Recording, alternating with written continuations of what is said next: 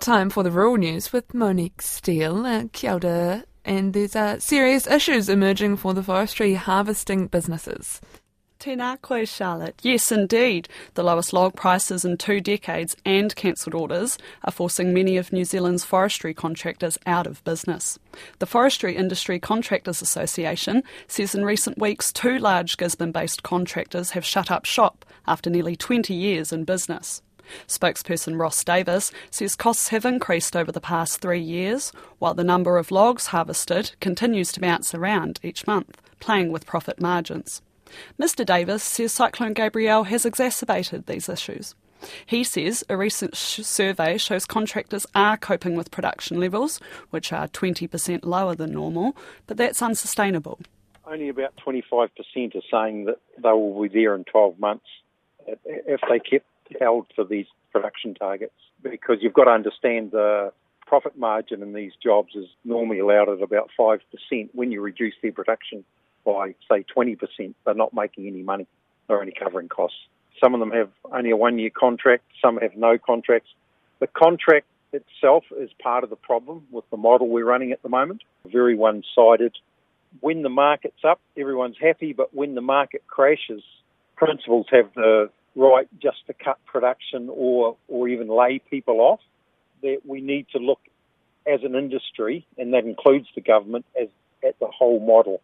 What would be an ideal model? We need to look at the way we market our wood, and it needs to have some sort of continuity to it rather than chasing these highs and lows. Ross Davis says some companies have fixed prices for fixed times and those contractors fare better, so the model should be more widely adopted. Frustration is growing in isolated Hawke's Bay communities wanting more direction from the government on the cyclone recovery. Farmers and growers have been able to access government funding of $172 million to pay for silt removal. But Rural Women National Chair Sandra Matthews of Tairāwhiti told 9 to Noon many are waiting for the next stage of funding or guidance. I think there's a lot of frustration and anger out there, especially with primary producers. The thing that's actually frustrating is that there hasn't been an announcement on support in other areas for the region. There's been reports done and provided to the government about the losses in our region, between 415 and 475 million up to the financial year of 2026. But there's been no government response to that as yet. So there has been information given to the government, but they're just not getting back to us and making any decisions. Sandra Matthews says there's a real cash flow issue for growers in the country's fruit bowl, devastated by the cyclone.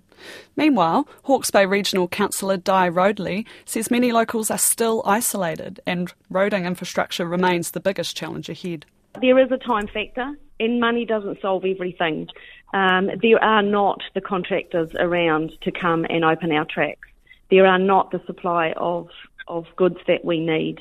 So that's a big issue for us. But by the same token, that money, and we applaud the government for that money that's been released, $100 million into infrastructure, sounds like a lot of money until you spread it across, the vast tracts. The infrastructure required just for flood protection in Wairoa, we're looking at 60 to 70 million, and that's just for Wairoa, and that's just flood protection. We're not talking roads, bridges. The money required is colossal, and the number of people to pay for it is small. That's Di Roadley. A lighter flow of lambs coming through the meatworks has resulted in companies lifting their prices. AgriHQ senior analyst Mel Crode says processors haven't hit any roadblocks despite some shorter killing weeks throughout April. She says they're now looking for more supply.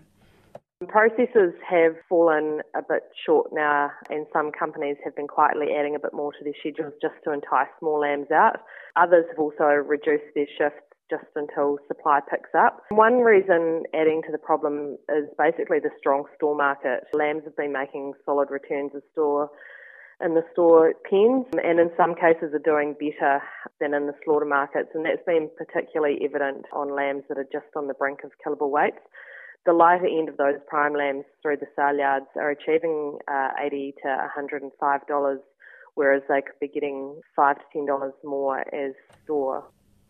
That's Mel Crode. Nominations for this year's Cobber Dog Challenge are now open, with organisers keen to have New Zealand dogs involved. Run across the ditch, this is the third year New Zealand dogs have been able to enter the Trans-Tasman competition.